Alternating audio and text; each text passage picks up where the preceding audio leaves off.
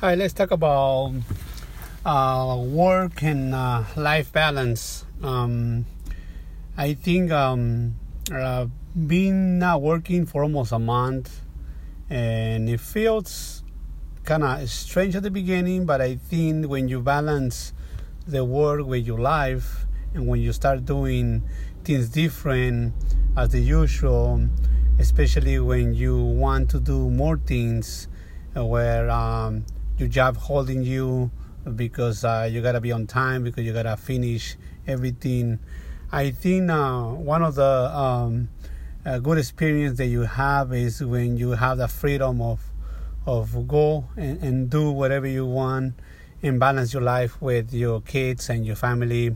I think it's awesome to kind of go and experience those moments, because I think those are the moments that in reality that give you more value to everybody. So I would like to know, discuss, any more of this. So tell me, Hala, talk to me, tell me what you guys think, or if anybody out there has done anything amazing as well. And somebody that maybe wants to do it but is refusing or kind of afraid to do it. I would like to know. Okay, take care.